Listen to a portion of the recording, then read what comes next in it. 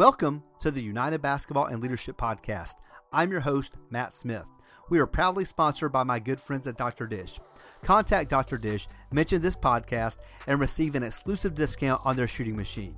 My hope is, as you listen to the podcast, you'll gain knowledge in X's and O's, leadership, and culture building. Now, let's grow the game together.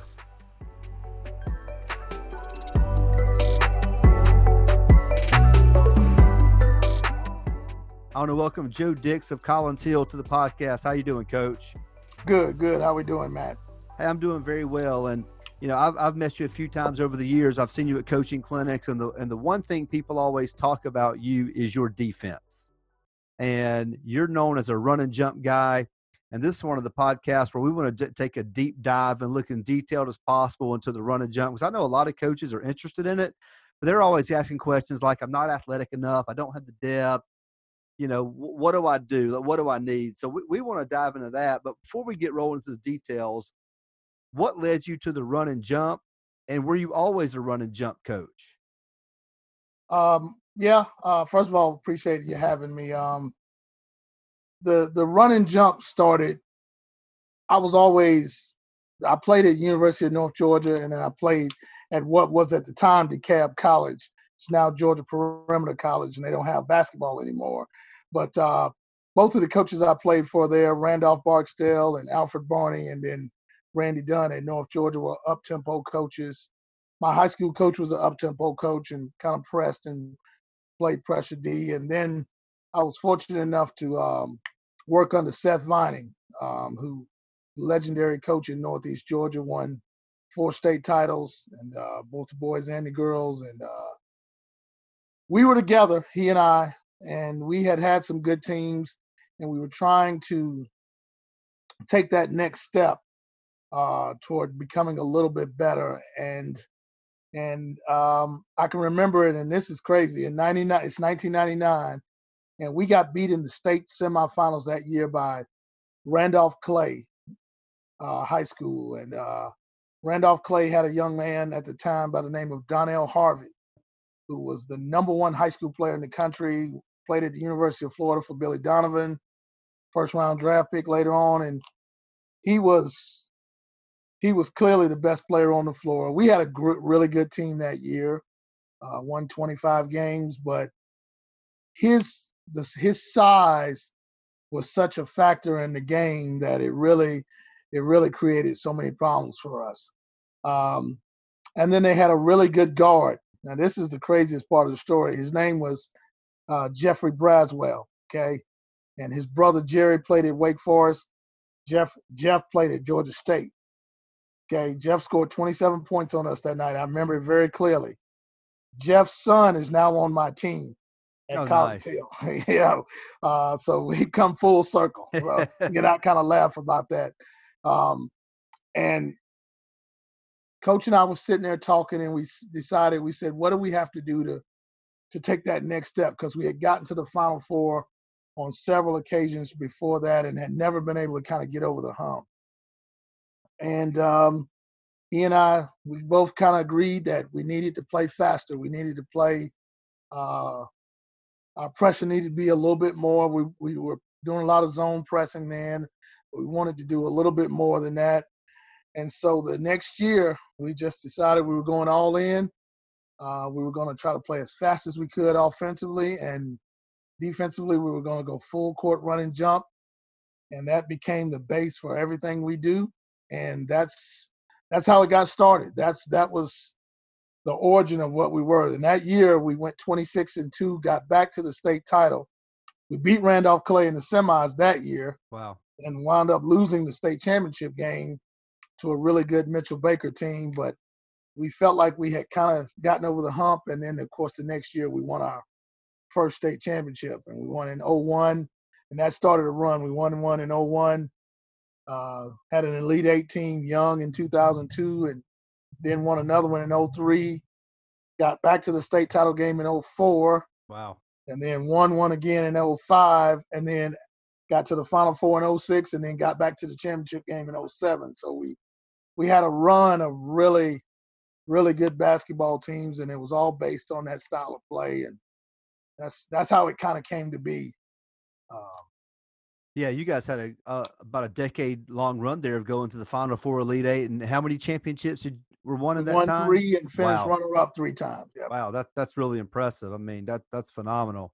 So when you say that the run and jump was the basis of everything that you did, when you decided to sell out to the run and jump, did that also affect what you did offensively to make sure you're playing really, really fast? Yeah.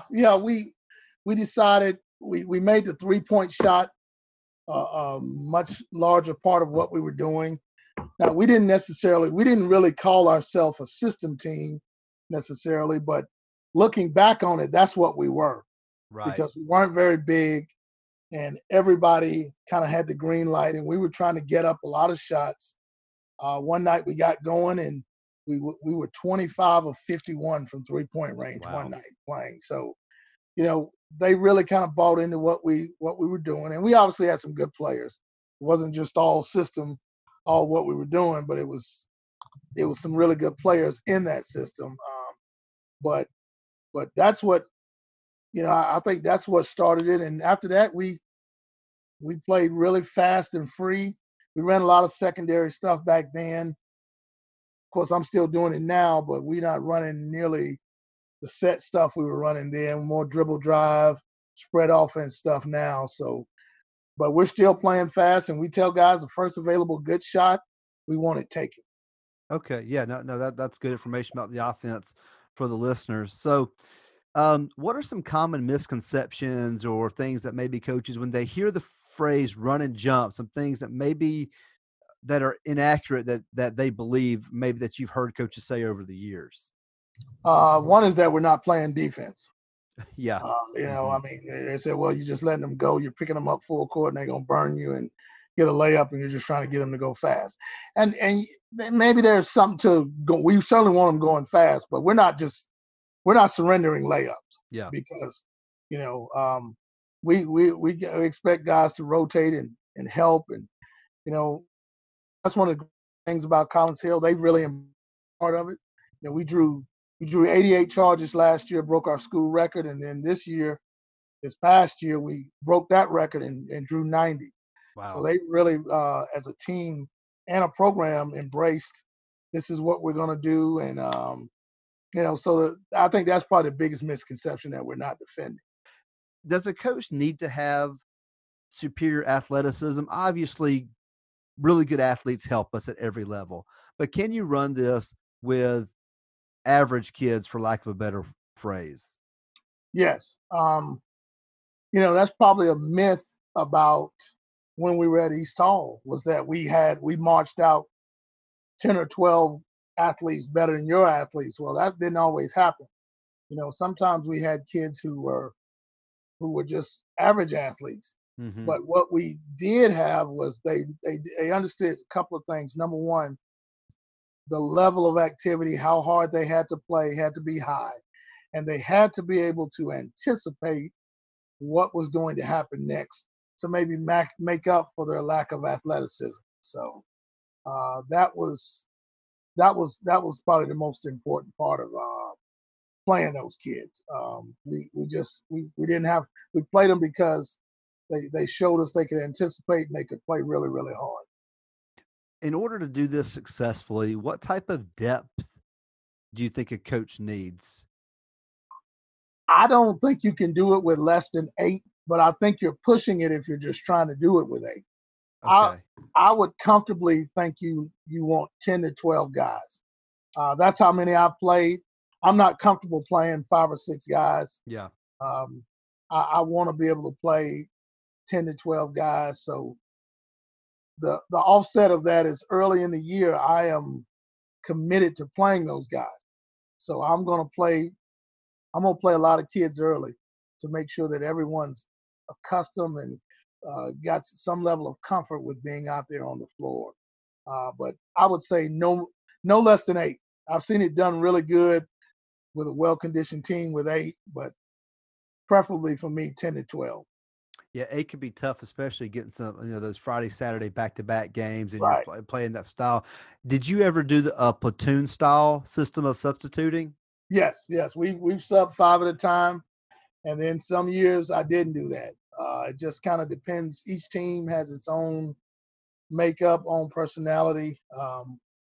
So last year we didn't. We did a little bit of that when we had great runs. You're going to end up doing it some because you'll have a run where your group is playing really well for a 2 or 3 minute stretch, and then you've got to get guys out of the game because they're tired from playing hard. But we had a couple of guys that we needed on the floor, maybe a little bit more just because of what they brought for us offensively. So there were times we didn't sub 5 at a time. Okay, let's talk about the setup of the run and jump. And do you press only on a made basket or dead ball, or do you sometimes press off a miss as well?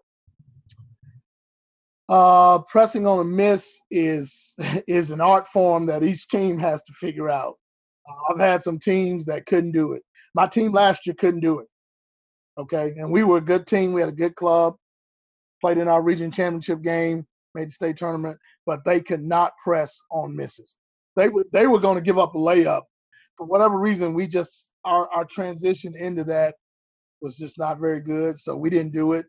But then I've had teams where usually it starts with the guards. If you've got a couple of guards who've got a tremendous feel for when to get there and when to get back, you can do it. And we've had some that could do that, and then we've had similar to my group last year that couldn't do it, and we just had to play straight man when we got in the half court. Well, let's just talk about after a made basket. What's the alignment looking at? What are the matchups? Do you have specific terminology for the defensive positions? What's the base defense look like? All right, we on a score, we'll tell our guys we're not really worried about matchups. You don't have a man per se. You get the closest guy to you. Okay. And sometimes we will put a man on the ball, and that's become a big thing for us. We never used to do that when in the early 2000s when we were pressing, and about 04, 05 we started to do that, and now it's kind of a staple of what we do is putting a man on the ball because sometimes we'll face guard you, make you throw over the top, and the man who's normally on the ball is kind of a center fielder. So we'll give guys different looks. But here at Collins Hill, I have a little more length than maybe I had at East Hall. So we're doing a little bit more of that than we have before. What player goes to the ball? The 4, the 5? Which guy do you put on the ball? It varies. It varies. Okay. Yeah, it varies. We used to number them and tell them 1, 2, 3 man are denying, 5's on the ball.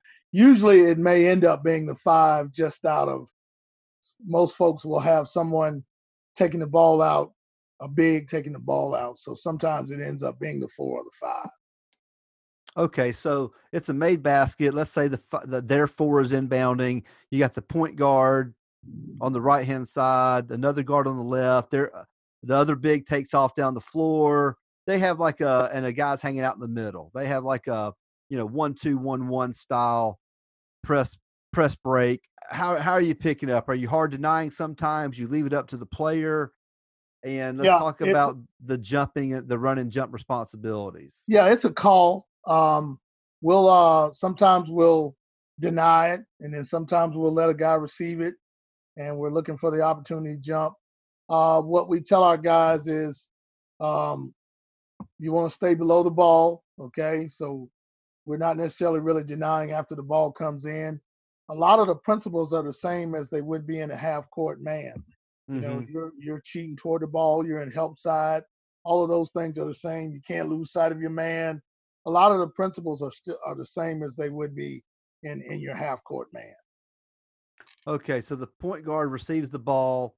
I'm guarding him straight up. Am I trying to force him sideline, force him middle? Yes. Okay. We want him to go down the sideline. Okay. The worst thing we can have is the ball end up going down the middle of the floor because that makes our jumps difficult. So when we're able to keep it on one side of the floor, it certainly helps us. Okay, so when does the other defensive players know when to jump? What are the So guidelines? we work on the rotation every day, and you know to jump when the guy starts dribbling towards you on a rotation. A lot of this is the old Dean Smith principles of his running jump. Of course, he did it in the half court. He didn't really do a whole lot of full court, but it's still the same principles. Guys dribbling towards you, you run and jump him, and the guy who's on the ball gets out and finds an open man. Kind of a little scramble situation there. So it's a lot like the North Carolina principles that they used to run their running jump. They still do it. Even this year. I know they didn't have a great year, but I saw them do some running jump this year. So it's not a hard double. No, that's a call. If we're doubling, it's because we've called it and decided we're gonna double. And we do that sometimes. Right. But that's a call. Other than that, it's the straight pure running jump. The point guard's dribbling towards me. I run to jump. The rotation, the next closest guy takes my man and this was rotate around, and then the guy who left the ball finds the guy furthest away. Right. We used to give the guys a string. We used to give them string, and we allowed it to pull you. So the guy who's rotating for the jump pulls the next guy in the rotation, and everybody revolves on that string. We don't do the string thing anymore, but there was a time when we would do that. So the kids had a clear understanding of how we wanted them to rotate. When is the run and jump off? Past half court? When do we fall back into our half court man? And can we get more than a couple of jumps on the ball? Yeah, well, our goal is to get 2 to 3 jumps in a possession. There's times when we'll continue it, even in the half court.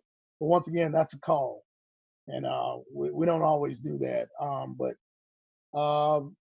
the kids kind of get a feel for it. In the quarter court is probably when we kind of make the decision that we're not gonna jump anymore. But like I said, there are times when we'll continue to run and jump through the entire possession. So the point guard, let's say the point guard reverses the ball back to the inbounder. Am I allowing that to take place? Yes. Yeah. You're gonna stay below the ball. And then we're looking. If he puts it on the floor, we're going to jump. Right. But if they just make 3 or 4 passes, there's no jump. There's no jump. Yeah. And we tell our guys to be disciplined with that because the natural inclination is just run toward the ball. Okay. And that's how you get in trouble. Okay. There's a couple of threes we want to stay away from, and we kind of got this. Part of it we got from Shaka Smart, and we kind of modified it for us. He called them terrible threes, and the terrible threes are 3 behind the ball, and for us 3 on the ball. Yeah. Okay. So anytime we have a terrible 3, and they know that chances are we're about to give up a layup. So now, in the run and jump, are you trying to force a lot of turnovers? Or are you just trying to force a fast pace of play and a quick shot, or a little bit of both? A little bit of both. This past year, we were pretty good at it. We averaged creating about 24.5 turnovers a game. Oh, nice. And like I said, we drew 90 charges, and we they got to the point where they really kind of understood and really bought into what we were doing. So they want to steal it. No question about that. We had nearly 400 steals this year, but it's a little bit of both. You're not going to steal it all the time, particularly as the year goes on and people get accustomed to playing against your pressure. The more they play against you, the more disciplined you're going to have to be in what you do. I respect my friends at Dr. Dish as much as anyone in the game. Thankfully, they've come on board to sponsor our podcast and offer our listeners an exclusive Dr. Dish discount when you mention this podcast. What makes the Dr. Dish so unique? First, it's the best and most user-friendly shooting machine on the market, period. Second, your players can use custom training workouts and receive real-time feedback as they train. And if you have one of those other shooting machines sitting in the corner collecting dust, you can trade it in for up to $1,500 discount on a new Dr. Dish. Yes, $1,500 off a new Dr. Dish. Remember, mention this podcast and take advantage of your discount today.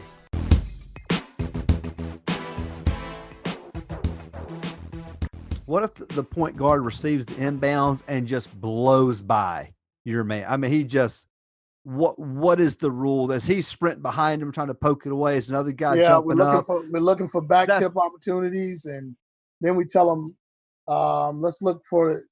Once again, here's a situation where you can anticipate where's the next pass more than likely going. yeah. Okay, and so run to that pass. So if you can't get a back tip, you run to that next pass, and that's where we get a lot of our steals from guys behind the ball who they've forgotten about, and those guys are still playing hard and still putting themselves into the play.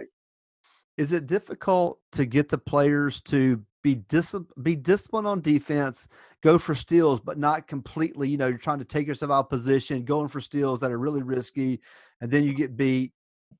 Is that a battle, especially taking over a new program, to understand? Yes, we want to get steals, but yes, we want to be disciplined at the same time. Yes, yes. And we tell guys no traders, no lunging. Okay, but that was probably the biggest thing we dealt with. That was even bigger than the drawing charges. We, for the most part, with the exception of maybe one or two of our guys, we had guys who bought into drawing charges. But the rotation and being disciplined in their rotation was probably the one thing that has taken us a while to get. And like I said, we started to really get good at it this year. I want to back up and something I thought about earlier. What are your offensive rebounding responsibilities, and how does that complement the defense? Well, we tell our guys, oh, you hear people yell, "Follow your shot." Well, we don't teach that necessarily Yeah. anymore. You're shooting a three at the top of the key. We're not telling that guy to follow his shot. We want him to stay in his shot and shoot it, but we also want him to get back. Okay, he knows anybody who shoots a three, free throw line extended or above, that's automatic that they're getting back. So Okay? the shooter is always the safety. Well, above the free throw line, 3-pointer is Right. always going to be. So what about if it's a baseline three? Is the guy If it's a top of the baseline key? three, who is that? Whoever's up top highest is the guy that gets back, even if it's a big. How far are they getting back? Just to the circle, half court, or are they going all the way? I mean, I've known some I coaches. want them at the free throw line on the other end. Okay. Because really, it cost us this year, transition defense, and those are the kind of things that get you in this. It can be demoralizing when you're in a situation where you've had a good possession and you shoot a good shot and you just happen to miss it, Yeah. and then you got a guy standing and watching above the 3-point line, and someone throws over his head, and there were a couple of situations where that cost us in crucial moments during our season. So we're going to put an emphasis on it. I'm even experimenting with the possibility of having designated guys. We don't have a numbering system anymore offensively, so we don't have a 1, 2, 3, 4, 5 anymore. But I'm thinking about kind of devise some type of situation where guys know they're automatically back, because we don't want to give up any Last year, layups. no, that's a good idea if it fits your personnel. Last year was the first year I'd done that, because different years I've had, right, the guy top of the key, the shooter. But last year, the three got back. Didn't matter where you were. Obviously, they went downhill. That was different. But Right. if that shot goes up, the three better never get an offensive rebound. Right.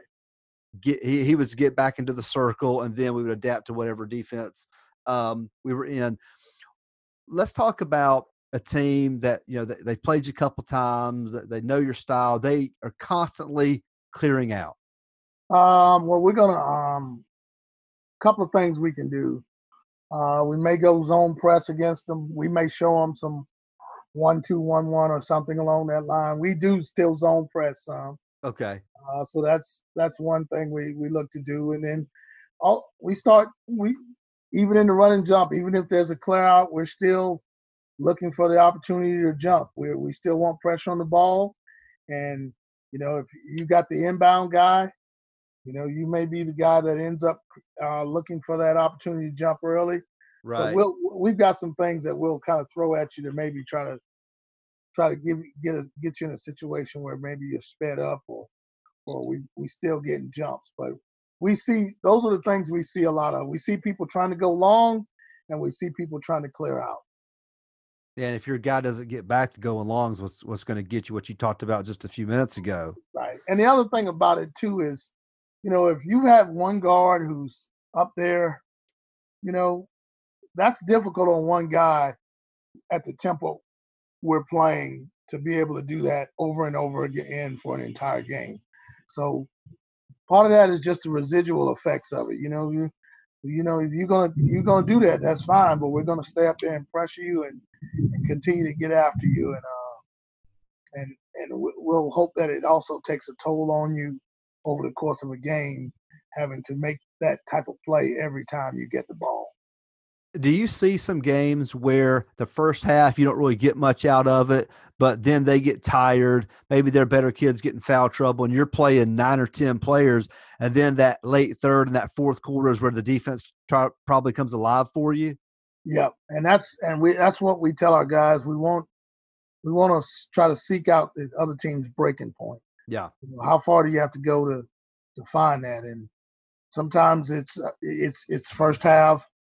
But a lot of times it is the third and fourth quarter when those guys are tired because they've been dealing with that consistently for an entire game. So, when you're playing 6 or 7 guys and we're playing 10 or 12 and trying to keep them fresh, we hope that those numbers give us an opportunity to win.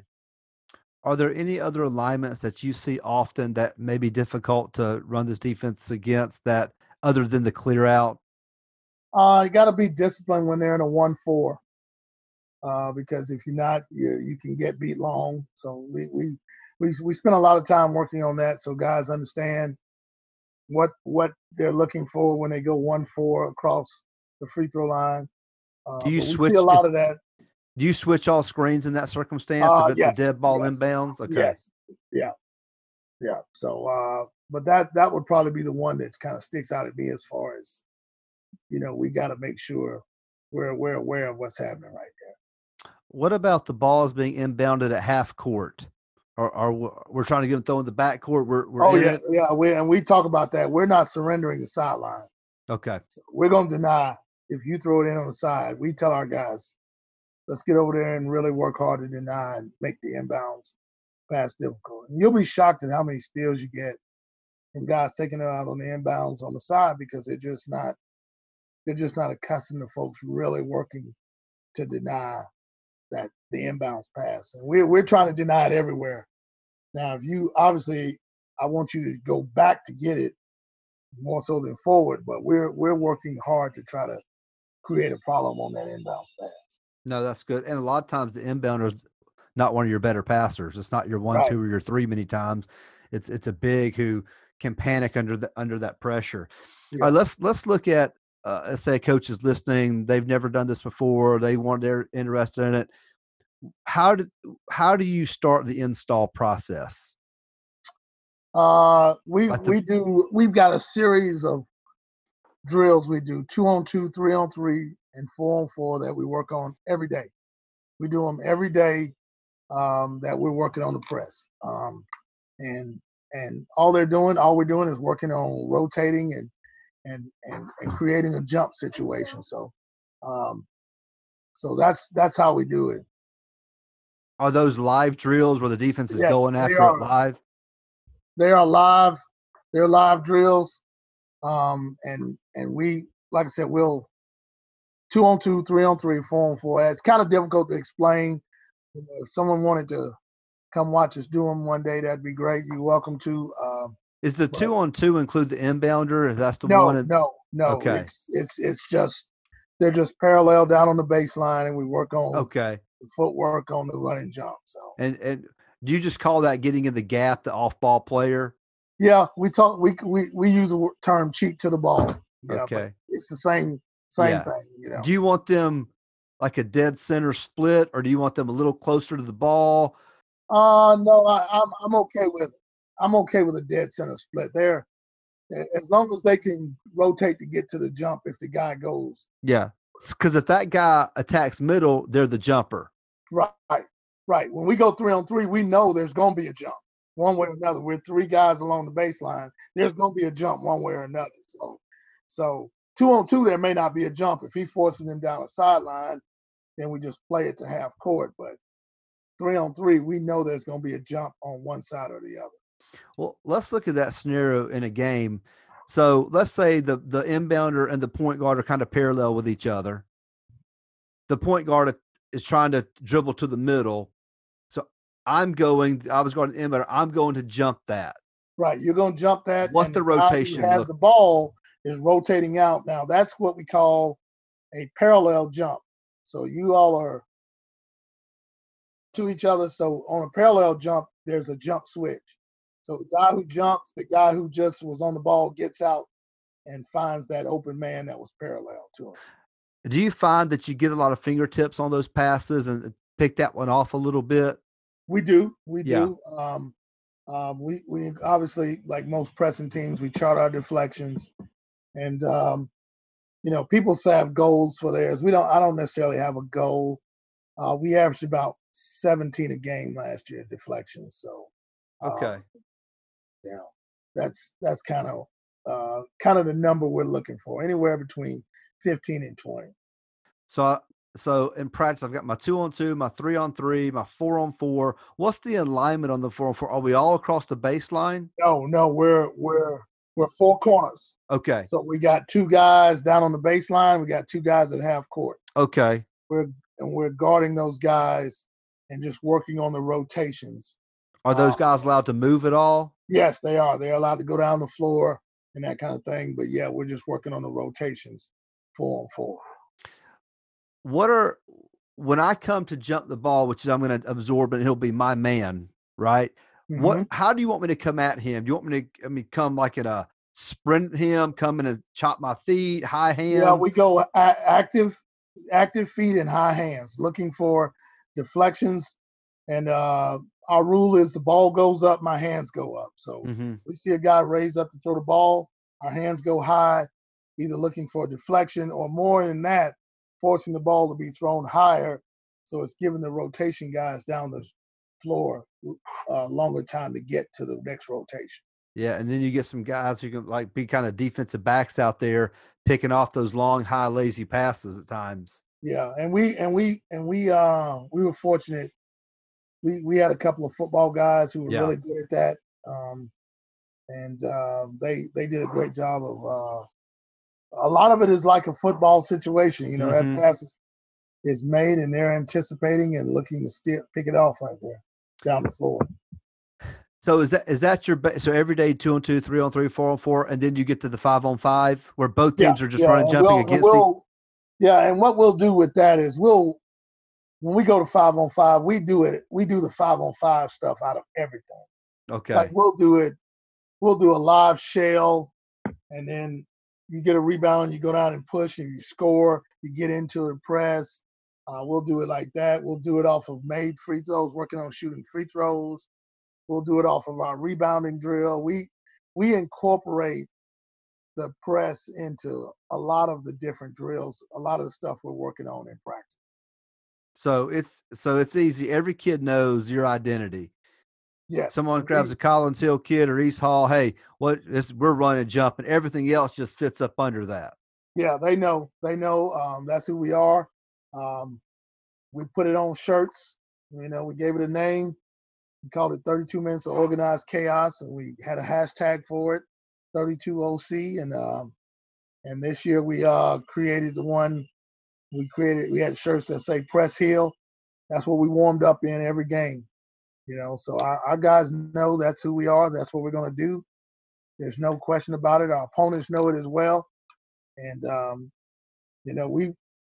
we decided a long time ago that's what we were going to commit to. So we don't turn back on that. What do teams try to slow it down in the half court if they beat the press? Do they ever try to get the ball and really slow it down? I saw that more at East Hall than I did here in Collins Hill. But we saw instances where folks, when we were playing at East Hall, would try to slow us down. But at Collins Hill, the players we play against are really good. A lot of them are college players, so I haven't seen much trying to slow us down. They just go and try to make a play, and you got to defend it. So whenever we go to the shot clock in a year or two in Georgia, like teams aren't slowing it down against you anyway, so it's not really going to change a lot of how you play or what you see. No. I mean, it really isn't. I've actually taken a stopwatch and watched some of our games, and kind of used the stopwatch just trying to see what the tempo of our games looks like, and there hadn't been much difference. There wouldn't have been many violations for either team in our games that we played last year. You mentioned the parallel jump a minute ago. Are there any other names you have for other jumping situations? We got a parallel and vertical. The vertical just jumps those two, yeah. Down the floor. Yeah, somebody's dribbling at you. That's a vertical jump. So those are the two we teach. We talked about the point guard gets blown by. Well, what about in that jump situation? The guy comes on maybe at a poor angle or goes for some type of fake, or he jumps, literally jumps in the air, and he gets blown by. He's running, trying to poke away. The other guy rotated to his man. Who steps over to stop that penetration?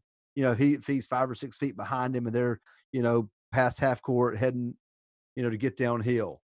Well, we're telling those guys, and they know a quick way to come out of the game is for them not to make an effort behind the ball. So they're busting it to get there, but those guys have got to communicate down the floor. So it may not be a certain person. It may just be this guy or that guy, just depending on how quickly the ball's coming. Sometimes the first guy who can get to it has to react to it. And then your rim protector is just a guy who's closest to the paint on that weak side. And do you reward charges a certain way? I mean, obviously you have to celebrate that for kids to do it that often, because you're averaging about 4 a game. Right. We one thing we did was, first of all, if you don't draw them, we're gonna take you out of the game. Okay. Yeah, that, and kids respond. At least the kids we're coaching respond to playing time, and if they don't want to come out of the game, because they didn't draw a charge. So that's the first thing. Second thing is we teach it. We teach them how to draw one. We teach them how to fall. We got a couple of guys in our practices, a couple of coaches who make full contact with guys. So we run them over ourselves. Yeah.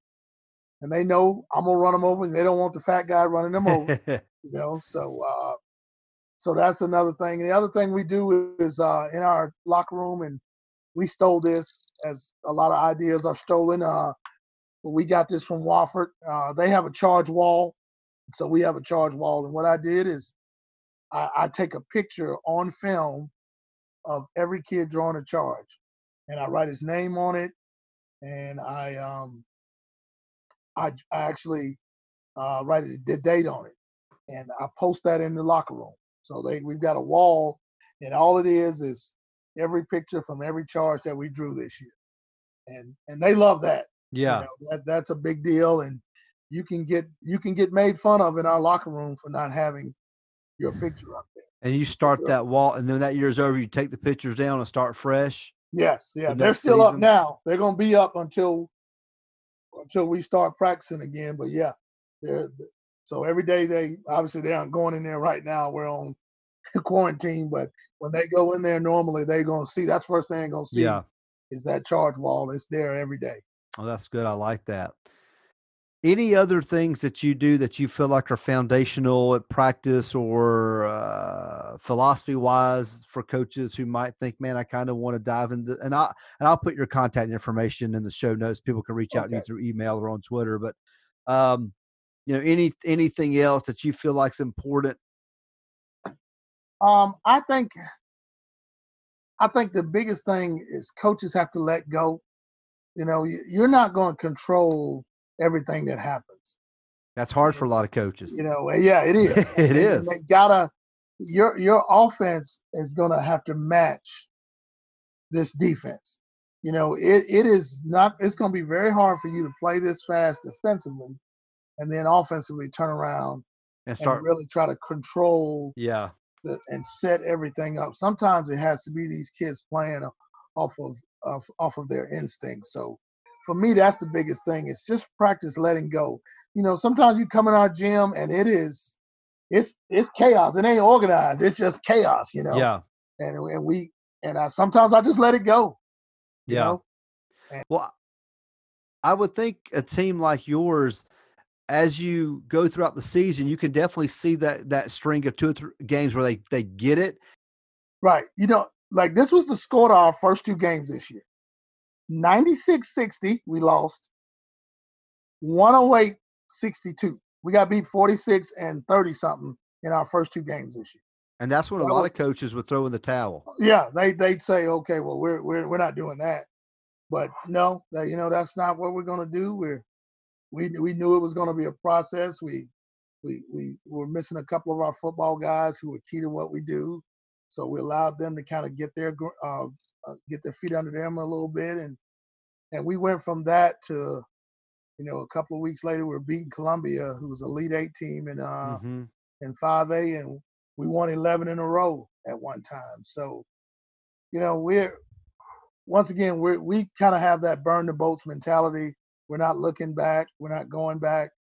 This is what we're gonna do, and we're gonna keep getting better at it. Has the run and jump changed at all for you over the years? Have you morphed it and adapted things and grown within it, or is it? Yeah, a lot of the base is still the same, but we've got some different stuff we do. A lot of stuff on the ball. We kind of invert sometimes, put a ball on the person and deny. We kind of got that from West Virginia. And I'm a junkie, so I'm always watching different pressing teams. I watch a lot of, obviously, West Virginia stuff. I watch the old Loyola Marymount, Paul Westhead stuff. Shaka Smart when he was at VCU, his teams there. Those are some of the teams that we watch, just what they do and how they do it. And so we picked up a few wrinkles over the last few years. Do you make all the calls, or do you allow give the players a freedom to make a call to mix it up on the point guard? Yeah, I do. Sometimes if I feel like there's something I want to see, I'll let them know. But then sometimes I'll just tell one of our seniors or one of our older guys, you call it. Yeah. And just allow them to kind of have the freedom. And we'll do that in practice as well, because I want to see if they can understand the personnel that they've got on their team. Because, we don't practice first team, second team, that kind of thing. Everybody's in every drill with every player. So, so it's not like they're only going to be working out our starting 5 is only going to be working out together. Right. They're going to all be playing with each other. So I give them an opportunity to kind of tell what their personnel would probably do well, and see if they can handle that. So you would say most of your drills are live? Yes. Yeah, most of our drills are live. A lot of them are quick drills, 4 or 5 minutes here or there, just because I want them to get accustomed to playing hard because that's what I want. I want them to play hard for 2 or 3 minutes, and then we're going to let you rest. Yeah. And then, and there were people who say, well, that won't work because your kids won't get recruited. Well, that's not true. I've coached 60 college basketball players, from every level, SEC and ACC on down. So, it hasn't hurt the kids that are being recruited from our schools. And yeah, college coaches smart enough to know it's not about the minutes you play. They recognize style of play. They recognize all those types of things, Right. People make excuses a lot of times for why they won't do something. It's about the kid being recruited. If your kid's a high level kid, he's going to get recruited. Yeah. And we had a couple of college players this year, and this coming year we've got a couple more. And people are recruiting them, and they love the way they play. So absolutely. Well, Coach, thanks a lot for coming on. Is there anything I missed or anything you want to add at the end here? Yeah, just like I said, just be willing to let go a little. You're gonna have to really do this, and you got to be all in. That's the other thing I say. If you just want to press after a free throw or something like that, that's cool. If that's you want to show 1-2-1-1 after a free throw or whatever it may be, that's fine. But if you want to be a pressing team and you want to build a pressing program, then like I said, you got to have that burn the boat mentality. Yeah. And anybody's welcome to come watch us anytime. Once we start practicing, pandemic. Hopefully we'll get an opportunity to have a season, but Absolutely. We're absolutely welcome. You're welcome to come see us anytime. We're in Gwinnett County, on the north side of Atlanta. We're in Swanee. It's one of the last exits on 85 as you kind of get outside of Spaghetti Junction right there. Well, again, thanks a lot for sharing your time with us. I know that the run and jump is something people are requesting we talk about, and I'll post all your contact info. But we look forward to following you guys, and I'll do my best to come over and watch you practice myself. Okay, love to have you, man.